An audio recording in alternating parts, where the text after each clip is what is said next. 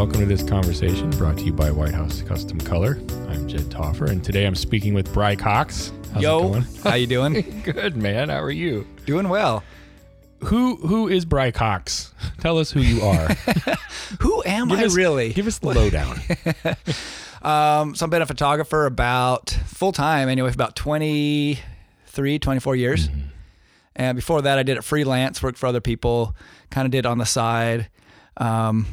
Went to my college, my university, initially for art, thinking photography would be what I want to do, but I realized that was pretty worthless. So I ended up switching my degree to business. Okay. So I got my degree in business instead, which I think was very helpful.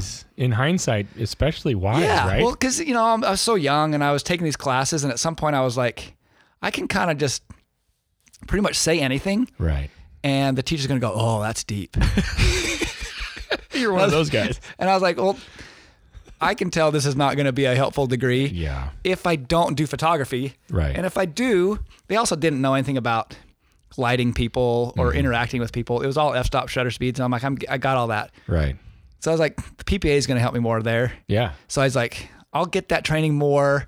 I want to get, just in case I do something else. Yeah. Or even if this does work out, I want a business background. So I went into business. Oh, I wish I would have done that too. Yeah. And it's been very helpful. The one thing, they were really big on leveraging. They'd always say, debt. And I was against that. So, and I'm actually look back I'm very grateful that I didn't follow all their everything bad financial advice. Because the most interesting thing is, like my own corporate finance teacher, he taught corporate finance and all these numbers, and he couldn't even afford family portraits with me. Yeah. And I was like, oh yeah, this is not. So you're a big debt-free guy probably, or like try to really manage your debt. Yep. I either buy things or don't. Yeah. I save up. Like I just bought another car here recently. But you paid for it. And I went in with just stacks and stacks of hundreds wrapped in elastics and just waving it around. You had $78,000 in cash. $7,800. Yeah. So I was like, and then it's just like, no, people are kind of like, well, why don't we just get this on a lease or add? And like, no, I either buy things or I don't buy things. And I'm totally fine with my car right now. Right. Yep. How do you, what do you attribute the discipline that it takes to do that? Especially in today's society specifically, I'm asking. Initially it was fear. Okay. I'll be honest. I was like, what if, because I'm self-employed, I thought, I'm young. I think, what if I can't make enough next month? Or what if I can't? And so it was just this fear. So I just save. And then, a lot of the Dave Ramsey stuff. I used to live in Nashville like 20 years ago. Yeah. And he was really big, but it wasn't national at that time. Right. And I was like, yeah, this makes a lot of sense. And he's like no credit card type of dude too. Yeah. Like he's just like save up, buy things. Yep. Or don't buy things. Right. Right. Yeah. Right. And, it's just so counterculture. Yeah. It seems. I feel like that has given me so much freedom. Yeah. Because I was like, I don't have to take every single job and be like, I really, really, really need this. I can be like, no, I only want awesome jobs. Right. Because I don't owe on my car. I don't owe on this. I don't owe on that. I can just pick and choose my jobs. Right. And it gives me a lot of creative freedom. So he's cool with like a mortgage, but cool with a mortgage. But you want to like pay that thing off as soon as you can. Yeah, but also be aggressive with it. Like the extra moolah that you might have, put it towards the mortgage. And his whole thing is there's 20 things you can do with money, but let's focus on one thing and then let's focus on the next thing and let's focus. So a lot of people know him as get out of debt guy, but really that's like the first couple steps. And after that, it's how do you save a ton? Yeah. How do you invest it? How do you pay your house off? So you go along with that. Yep. And you make that work. So it started with fear, but then does it turn into, well, that resonates with me. I get it. But does it turn into at some point you really start seeing the benefits of it and you're absolutely. Just like, so now I feel like content. Right. And so now there's like, everyone's all like, hey, Bry, what do you think of this new camera? Are you going to get the new camera? Because if you do, maybe I'll get the new. And I'm like thinking, their schedule for releasing cameras is not my schedule for buying a camera. Like, I love my camera right now. Were you like a once a decade guy or what? No, I always make sure I have a couple cameras in my bag. But it's like, why? Just because they released it. Yeah. Why do I need? I'm fine with this. Yes. Maybe in a few months, we'll see. Right. But I just don't feel the rush to just buy every single thing as fast as I can. And yet you're a gear guy. I love gear. You just said that. I love gear. Yeah. Right. Mm-hmm. Yep. And we were talking, like, I'm a musician. I've got more gear than I can use. So it's not a matter of, I'm just not into that stuff. You love it. I love it. But the financial discipline takes precedent. Yeah. And it's like, I would rather, as long as I can think of it as a investment in my mind. Right. And as long as it's not going to cause me any worry. Right. If I can buy it and it doesn't affect my life, then I'm going to buy it. That's very impressive. And if I feel like, buying that's going to like make me worry for a day or two, or, or it's going to like take a chunk out of my money. Yeah. Then it's not worth it. So have you ever bought something and then taken it back? You had buyer's remorse and then you take it back? They're probably, not off my head. Yeah. But I'm sure. I feel like I do that on a regular basis. I think I need to adopt your philosophy a little bit more. Well, you're kind. But no, it's just, I feel like it's given me a lot of freedom and a lot of, for sure on the creativity side. Yeah. Where I feel like I can be way more creative at a photo shoot because I just go, okay, I'd rather charge more, make more, enjoy the shoot, connect with the people, and not feel like I'm running in and running out. When you say it, it sounds just so commonsensical, coming from you. Yeah, but yeah. Well, that's nice. But I think common sense is so uncommon. Yes, it is. Well, that's my point. Is that it just sounds like it makes a lot of sense, and I wonder why I haven't adapted or adopted it a little bit more into my life. But that segues right into what I wanted to talk about with you, or what you wanted to talk about, was the psychology of pricing and sales. Yes, because that on the surface, pricing and sales are just two words. Yep. Right? They seem, if you have a business, there's going to be sales involved, and you're going to have to price the products that you sell. Yep. You just think, it's no big deal. It's just common sense. But there's more to it. Yeah. Is that fair to say? Oh, absolutely. And the thing is that stores, you go anywhere, you go to Costco, mm-hmm. and they've got a lot of psychology into every little detail. Right. It's not just a price. They didn't just say this times X, that's the price, put it on the shelf, wherever it happens to land. It's like, no, there's a reason why it's on this shelf. It's a reason why it's on this aisle. It's a reason why it's on the end. It's a reason why the guy's handing you a thing to taste. There's a purpose for placement and every little everything thing you see there. Yep. And there's been stores that have filmed people walking around and they track them by computer to see what are your buying decisions? What's the whole psychology of why you bought this over that, or why you did buy or didn't buy? And as photographers, we don't do any of that. No. We go, I worked at such and such place and they took their cost times a markup. So I'm going to do that. I'm going to get my lab price sheet and I'm going to take all of the same things they have times X and I'm going to throw it on my website, put proofs online, and I'm just going to hope people buy all this stuff. And I'm going to hope that it all works out and I make money just like Walmart or something. Right. But the whole thing is like, I might go into Costco and I go, I just need some nuts. Right. I'm expecting to spend $30. Right. And then I go walk in there and I go, but I really need that. Oh, I need that. And I walk out spending $300. Yep. But the point is that when they charge me, I don't go, never mind, take it all back. I go, but I've already made a decision. I want all this. Yes. I pay the $300 and I walk out. But we don't do that as photographers. If anything, we don't sell. We just say, they're online. I don't want to talk to you.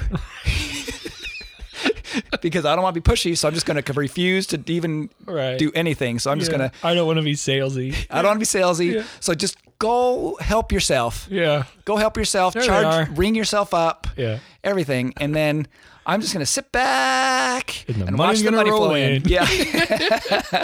Yeah. And the point is we need to use a lot more psychology in how we price and how we value our work and how we present our work and how we sell. Mm-hmm. And when we do that, then, we're going to do a lot better. And so when I first hear the term psychology, I think, all right, you're getting in somebody's head. Yep. Right? Yeah. So the whole point is I don't ever want to be that pushy salesperson, but I also want to affect them and I guess what's the better word? Appeal to them on a subconscious level. Okay. Where they go, this is different. I get it. Yeah. This isn't the neighbor photographer I've been using lately or whatever it is. Like there's a difference between that person and this person. I get it. It's worth more. So do you have really intentional tactics that you use, or how do you go about that then? So part of it, yeah, there are tactics in a sense. A lot of it is my own mental game. Okay. The way I have to force myself to think. Like, for instance, if you have a tough month and you're not making anything, right. How are you as a salesperson? Right. Right? You're sweating and you're like, come on, man, I really need this, man. Like, can you just, and that guy's not fun to shop with. So, okay. Yeah. Right. Gotcha. So there's a little mental game. Like, even if it's a hard month, I gotcha. Yeah. You got to pretend like you just had that $10,000 sale and you walk into the next shoot. Yeah. Because when you get that $10,000 sale, how are you when you walk in that next shoot? You're just like, I feel pretty good. I feel good. Yeah. I don't need this. I don't not need this. But yeah. But if this works out, great. If it doesn't, I don't care. Yeah. But you have that attitude. But you're not. It's not that you're being rude, because you don't want. You're fully engaged in the client. Right. But you're not. Hey man, what do I got to do to get in this car today? Kind of thing. Right. There's no salesman-y. It's just, now I'm involved with the client. What can I do to help?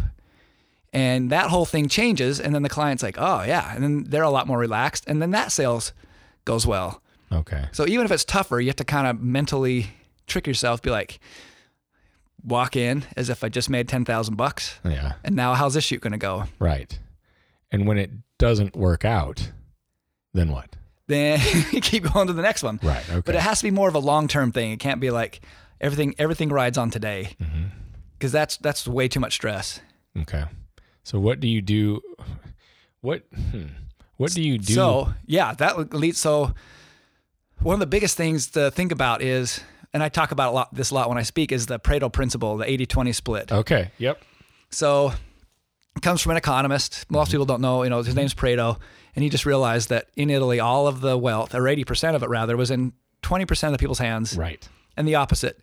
20% of the wealth was in 80% of the people's hands.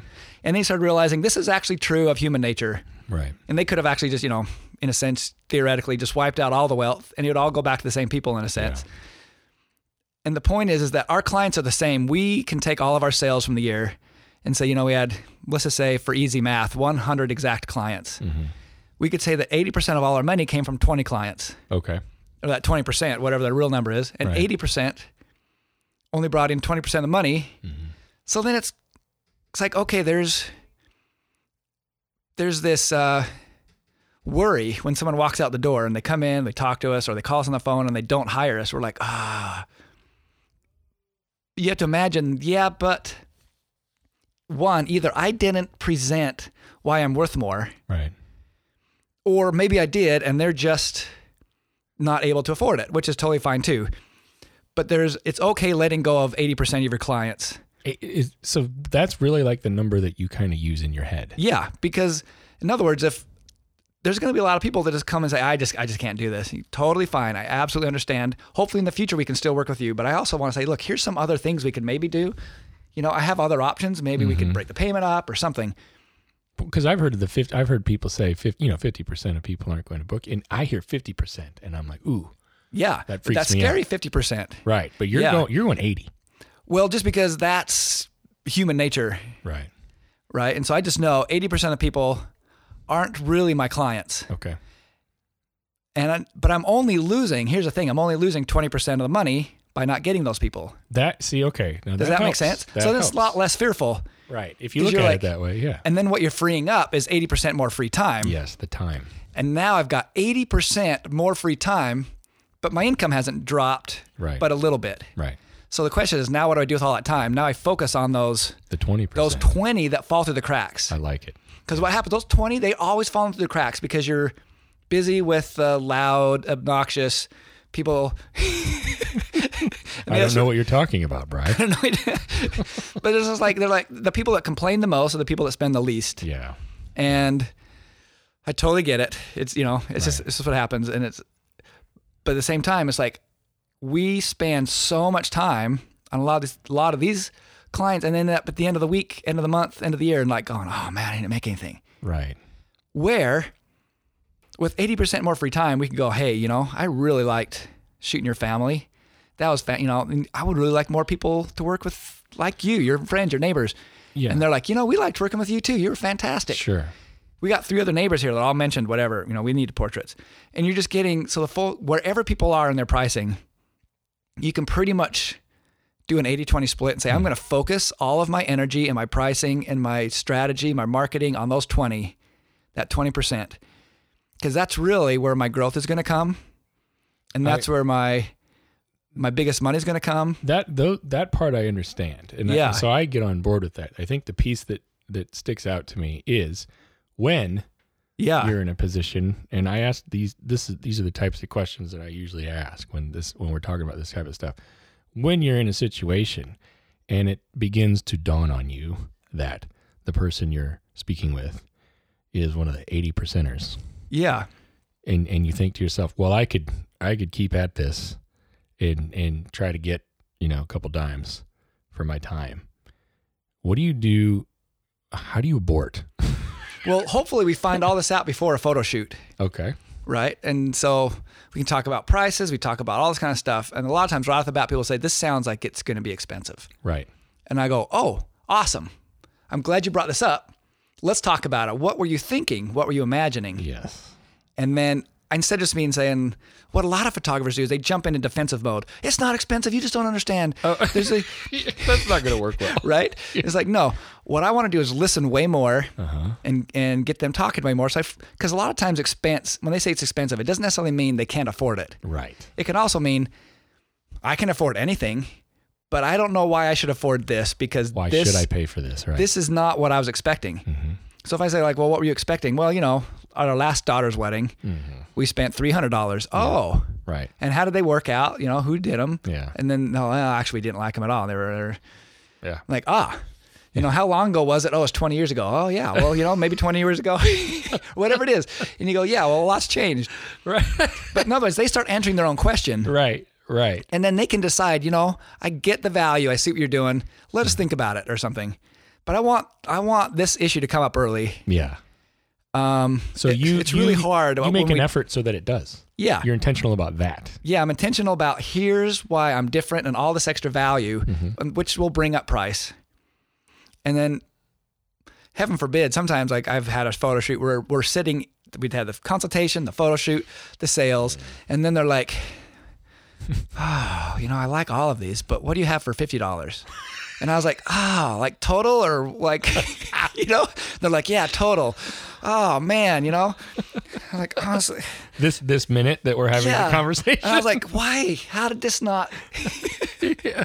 So what do you do? Like what happened? It can't happen very often. No. And then in this one particular, this instance I'm thinking of in my mind, I was like, a lot of times for friends, like if people are new and they're curious, I will give them a free 8x10. Yeah. I'll do a photo shoot and a free 8x10. Yeah. I'm certainly happy to give you, a free print if, but I don't really have, all my prints start at $100. Right.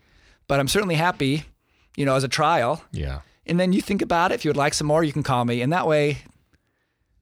You're not taking a lot of time at the very least. Yeah. And I also don't want to ever insult somebody for what they can or can't afford. Of course. Because when I was young, I was a saver. Mm-hmm. And I could, I bought my first motorcycle at 14. Yeah.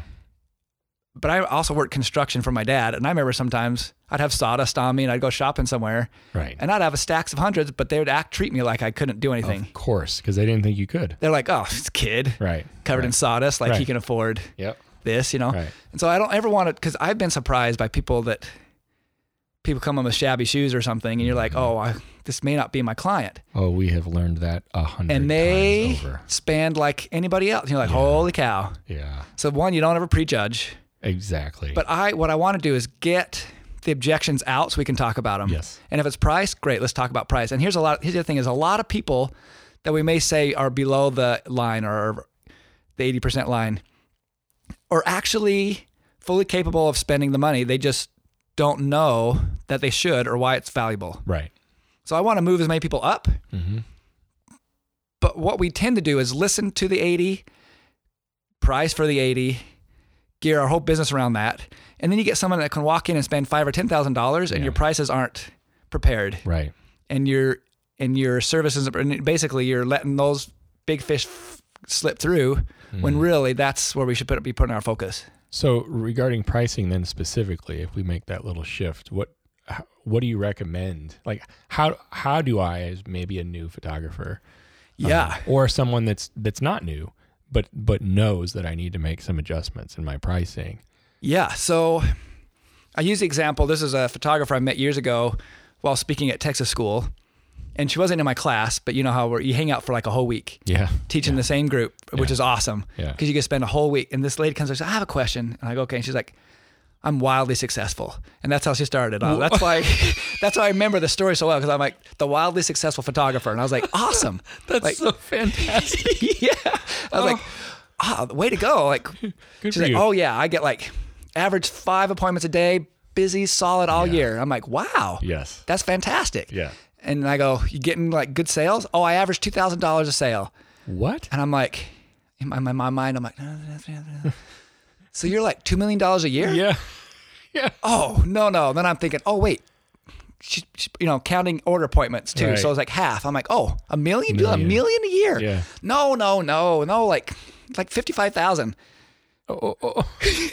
Math is off a little bit. I'm like, oh, okay, go back to the wildly successful part. Like, how is that? Like, what do you, she's like, everybody that calls me books me. Oh. And where did I want to know where the 2,000 came from. Where's the average come from? And so my thought was, she's had orders that were 2,000. Yeah. So saying, she's had one of those before. I've had those. Like, it's not unaccustomed. Right. Is what she's saying. Right. But somewhere in the word average, like she's not averaging 5 shoots a day every day, and she's not averaging 2,000. So I was like, so what is wildly successful? She's like, well, everybody loves me, and everybody that books me hires me. Right. And I was like, aha. Mm-hmm. That's what she means. That's what she means. Successful. Yeah. And I was like, aha. Okay. So I go, we spend a lot more time in this in the class. I go, but here's the thing. You're defining your success by a jam-packed calendar. Right. But at the end, and this is her worry, she's like, but I can't afford the ballet lessons, and I can't afford this. By the time I pay for everything, I can't afford it. And I'm like, I feel you. Right. It makes my heart hurt hearing this. And I get it. I go, but here's the thing. You got to let a lot of these people go. Because they're not spending any money with you. Yes. And you are better off at another job, which is sad to say. And I want you to succeed at this job. Right. And the way you succeed at this job is making a profit. Mm-hmm. And the way you make a profit is you have to charge appropriately. Mm-hmm. So then it led us into discussion, and I don't know her name, so I was never able to follow up. Never know what happened. But that was just. But it's a similar story all the time, and I know you probably hear the same thing. I do. Yeah, and it's like, pricing is specifically is the number one thing. Yep. That I get asked about. And what a lot of people by far. Yeah.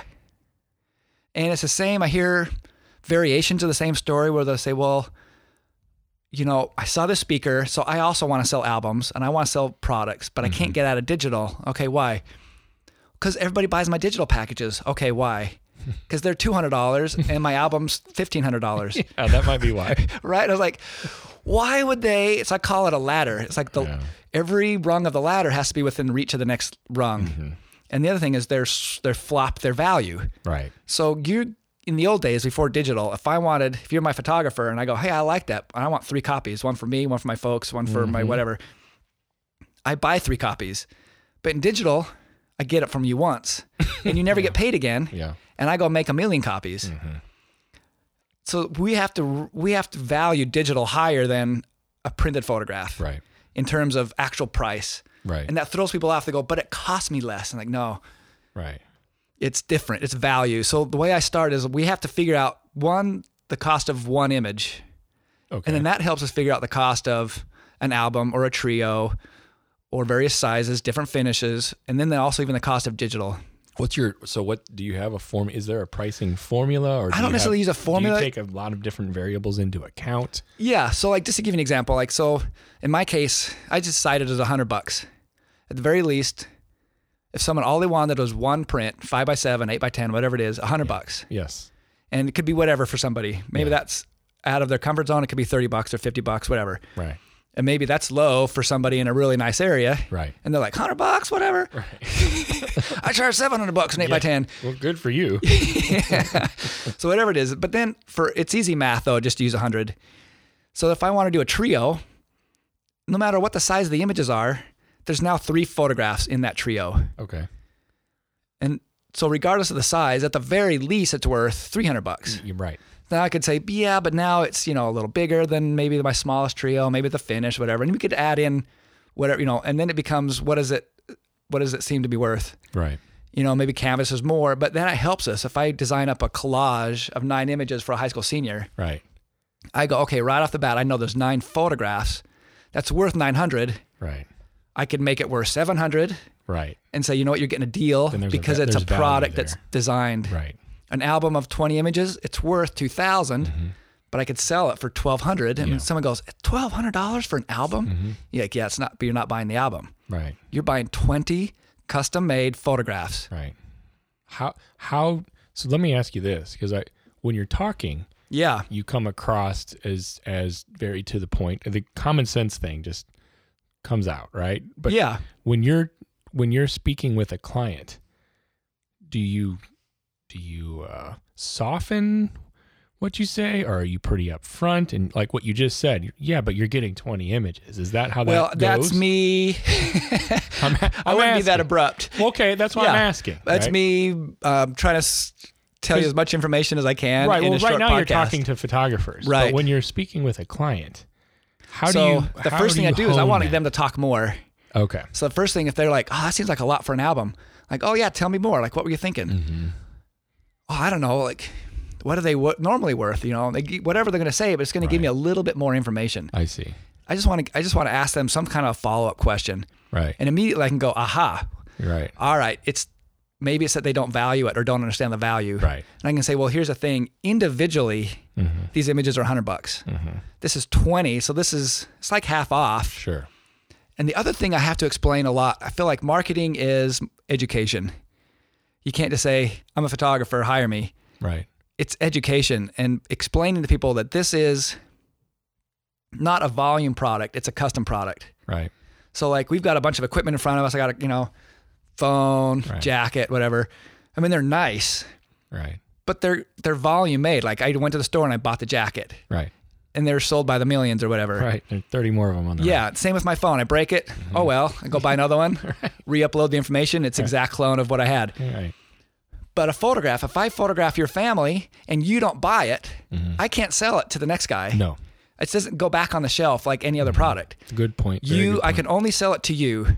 And so we are more of a service that happens to sell products as opposed to a product business. Right. And so we have to see ourselves that we're like 90% service. And some people go, but a 5x7 should cost half of an 8x10.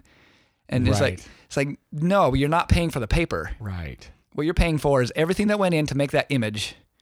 And the fact that a 5x7 costs maybe $1 less. Right. Means that big deal. It is no big deal. It's a big deal. Yeah. Right. It was the smallest part of the whole thing. Which is why you lump anything 8x10 and smaller together. Anyway. Yep. I just say anything 8x10 smaller, $100. Also makes it simpler. Yeah. From a pricing standpoint for the client.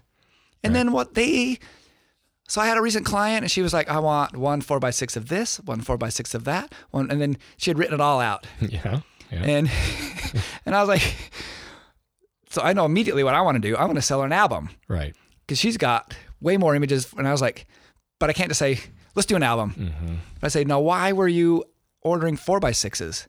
Well, and then her answer comes, I don't know what I should do with them. I don't want to hang them all on my wall, but I want all of them. Aha. Yeah. So we have to look at ourselves as the problem solver. But what photographers tend to do is quickly answer the question and not ask more. Well, it sounds like you have a lot, literally, these aha moments. Yeah. But they come from, it seems, you asking why. Well, yep.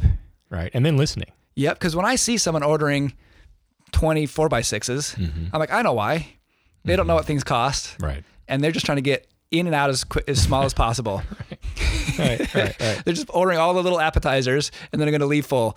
But I like this strategy because it's helpful to them actually to allow them or to put them into a position where they are listening to themselves. Yep. They answer their own question. Yes. And so on one hand, she has to kind of say, well, I'd like them, but I don't want them big. Right. And I say, okay, well, I got a few ideas for you. Because I agree. You don't want 20 images big on the wall. Right. I go, how about one, they're going to be the same price for 8x10s. Oh, really? Yeah. So we could either do all bigger prints. And that gives you the freedom to move them around the house, put one here, one there, whatever. Right. However, I could also do an album for even less. Yeah. And now you've got a presentation. Man, I'm in. I'm already in, right? Like everything's connecting now for me. Yeah, and the funny thing is when she first came in, she was like, "Why do people get albums?" I go, "Oh, you'd be surprised, you know." And she walks out with an album. And then she even emailed me, and I have it on my phone, and she was like, "I can't believe I bought an album and I love it so much." And it was so funny that I was anti-album when I first came in. Right. Yep. But it's because that particular product solved her problem. Yeah. And you knew it. And I knew it. And I'd solved that problem a gazillion other times before. Right. So instead of me just jumping in with a solution, I had to get her talking a little bit. Because that same person, you know, if they come in and they're doing what she did and saying what she said, and you slap down an album right away and say, this is what you need to buy. Now I come across as car salesman. Right. It's not gonna go the same. Yep. And yet it doesn't change the fact that that's really what's best for them. Yep. Mm-hmm. And she's out of town. So the nice thing about this is she's doing everything over text and email. Mm-hmm. So instead of me trying to answer the question over text and email, I was like, "Hey, I got your order. Thank you so much. I'll get started on it. But I got a few questions for clarification. Right. Can I call you?" Yeah. And now I can actually talk to her. Yes. And that's where the magic happens. And even if they're out of town, I want to do one-on-one sales, either in person if I can sit down with them. Right. Or over the phone. Or over Skype or something where I can actually have a conversation. Yeah. Yep. I love it. Let me ask you this. What would be a piece of advice that you would give to somebody right now that's in this position, where they're like saying to themselves, this is making sense. Like I'm connecting these dots. Yeah. And I want to move forward now and be proactive in what I'm doing, in my own business. Yeah. To really implement the psychology behind pricing and sales. What's step one? What do they do? Step one. One of the first things is I like to revamp the whole price menu. Yeah. And that really starts with a mental shift where I'm worth X, whatever that is. Okay. And what a lot of times people have are packages, package A, B, and C or something. Yeah. And like I had a consultation with this photographer and she was like, I only sell these 2 digital packages and I never sell these albums. Right? It's like we were mentioned before. It's like, well, it's because it's like you're giving them literally the kitchen sink. Right. Everything for nothing. For $200 or whatever. Yeah. Like, why would they ever spend $1,000? She's like, but you don't know my clients. They'll never spend $1,000. And I go, okay, well, let's design something where they still spends $200, but maybe they don't get everything you've ever done. Right.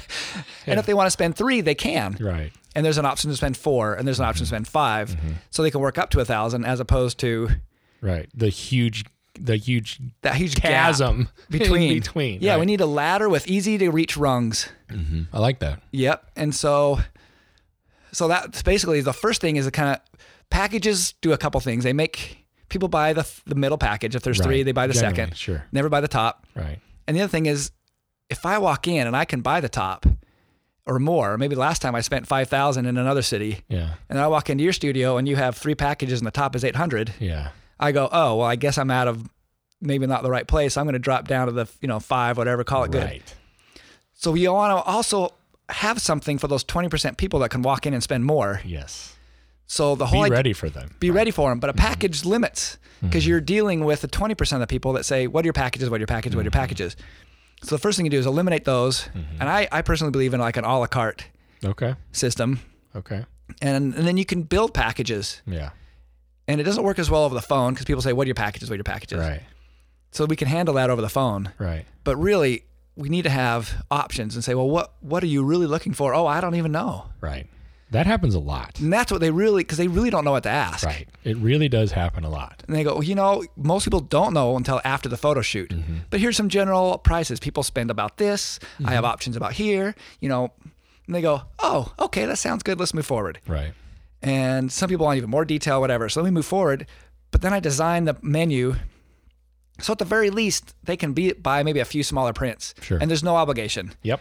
And if that's all they want, great. I'm happy to work with you. I want you as a happy client. Of course. And I want you get out there and sing my praises. Yeah. Even if you spent $200. Right. But at the same time, I'm now prepared for someone who could spend $500, $1,000, $2,000 or more. Right. I like that. Because I have options and I've got more sizes and I've got finishes and I've got things that spread my menu out. Yeah. That makes total sense to me. Yep. And I can't just hand that menu to somebody and say, what do you want? Right. Because there's too many options now. Right. When there's 3 packages, yeah, it's like going to, what was it, In-N-Out Burger. Right. Right? You got like 3 things. You got 3. I can get a burger. There's all kinds of things you can do. I can get a double burger, right? They have their secret menu. Right. Yes. But they're actual, they're like, well, I got a burger, I got a double burger, I can get fries or no fries. Yeah. But we try to make these big complicated menus with packages. Right. It's like, no, let's just keep it a la carte. Well, and why not use them? Because they seem to be doing okay. I think In-N-Out does all right. In-N-Out does good. I think they sell some food. Yeah.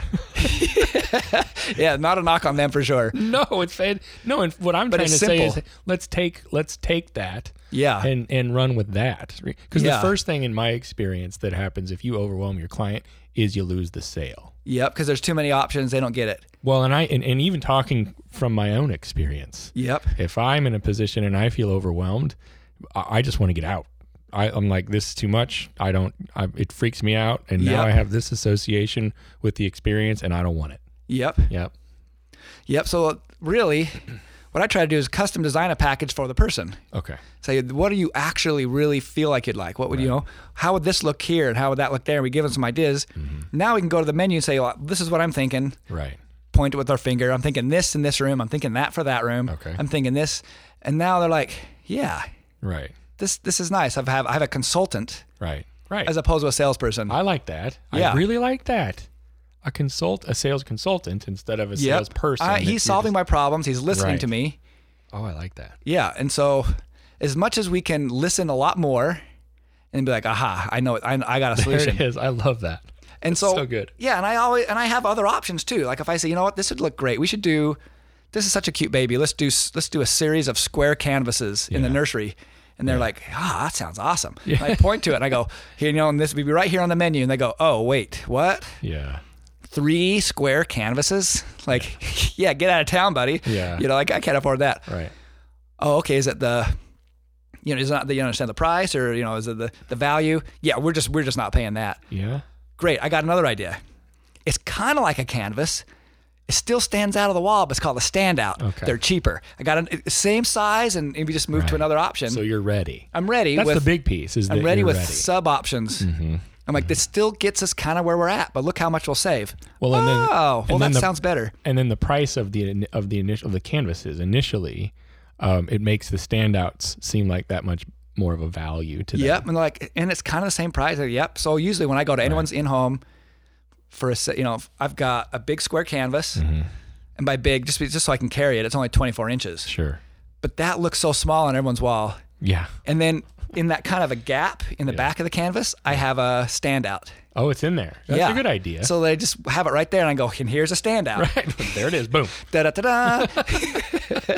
That's fantastic. And it's like maybe 20-inch square. Right.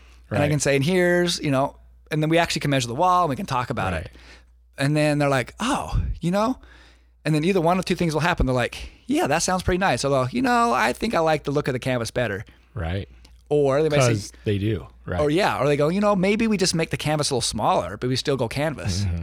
And so it gives me, by having little steps on the ladder, it gives me places to move. I can move side to side in terms of finish or product. I can move up and down in terms of size. Yeah, I like keeping those rungs close. Yep. So now there's options. Because otherwise you can't climb the ladder. Yeah. Otherwise it's just. It's a good analogy. Yep. It's in my mind. Let me ask you this: if people want to know more or get more information from you, is there somewhere they can go on the web? Yeah, for sure. My training website's my name, Brycox Workshops. It's BRYCOX workshops.com. Okay. Just my regular portrait site, if they just want to check out my work, is just my name, Brycox.com. Okay. And there's all kinds of resources and information at Brycox Workshops. So I have, in fact, on my training website, I've got like 5 videos that I email to people when they join my email list. Okay. And they've got a bunch of things on lighting and some workflow and sales and things. That's a nice incentive. Yeah. But there's also, if they kind of just want to dig around, there's a lot of free stuff they can watch and see. Right. Good. Yeah. Great. Let me ask you this. Can you throw out a call to action for somebody this week? Like what should somebody what should somebody do in the next couple weeks? I think the biggest thing is to love people. Yeah. That's the whole idea of photographing them, right? it's like there is something about you and I want to photograph it. And it's not just a picture of you. There's something interesting and emotional and something about you that makes you interesting. And if we can kind of find that first in the photo shoot, and then have that same kind of an attitude when we're selling and saying, you know, like I literally love working with your family and I love you guys. You're such a great family. And have that mentality of what can I do? And it doesn't mean having bad boundaries, because that's what a lot of people think. They think, well, if I'm a salesperson, if I have to bend my prices or I have to bend this or something to make people happy, it's like, no, I can make them happy with a little more service. I always want to give somebody a little more than they paid for, whether it be an extra print or a delivery or something to just give them a little bit more. Right. But then at the same time, like literally love them and treat them like you love them, and suggest the kinds of products and the things that you know that they actually need, as opposed to just trying to get your sale up. To love people. That's the best call to action I've ever heard. No one's ever going to get that's going to be the best one ever. Awesome. That's at the top. to love people. Yeah. Okay. So you've heard it. That's what you're supposed to do in the coming days, weeks, and months is love people. That's fantastic. Dude, thank you so much for doing this. Absolutely. I appreciate you having me on. This was great. Good conversation. It was, and I'm going to try to do that call to action myself. To love people. I might call my wife as soon as we're done with this. You guys are a good couple, by the way. I like you guys together. I've known you guys for a long time. It has been a while, yes. And sometimes it's in snippets. Where I see you here and I see you there, and I just get little snippets of you guys' life. You guys are good together. Oh, thank you. Well, I feel as though I'm extremely fortunate to have the wife that I have. And you got me thinking about her now. So thanks very much, Brian. You bet. Thank you. Have a great day.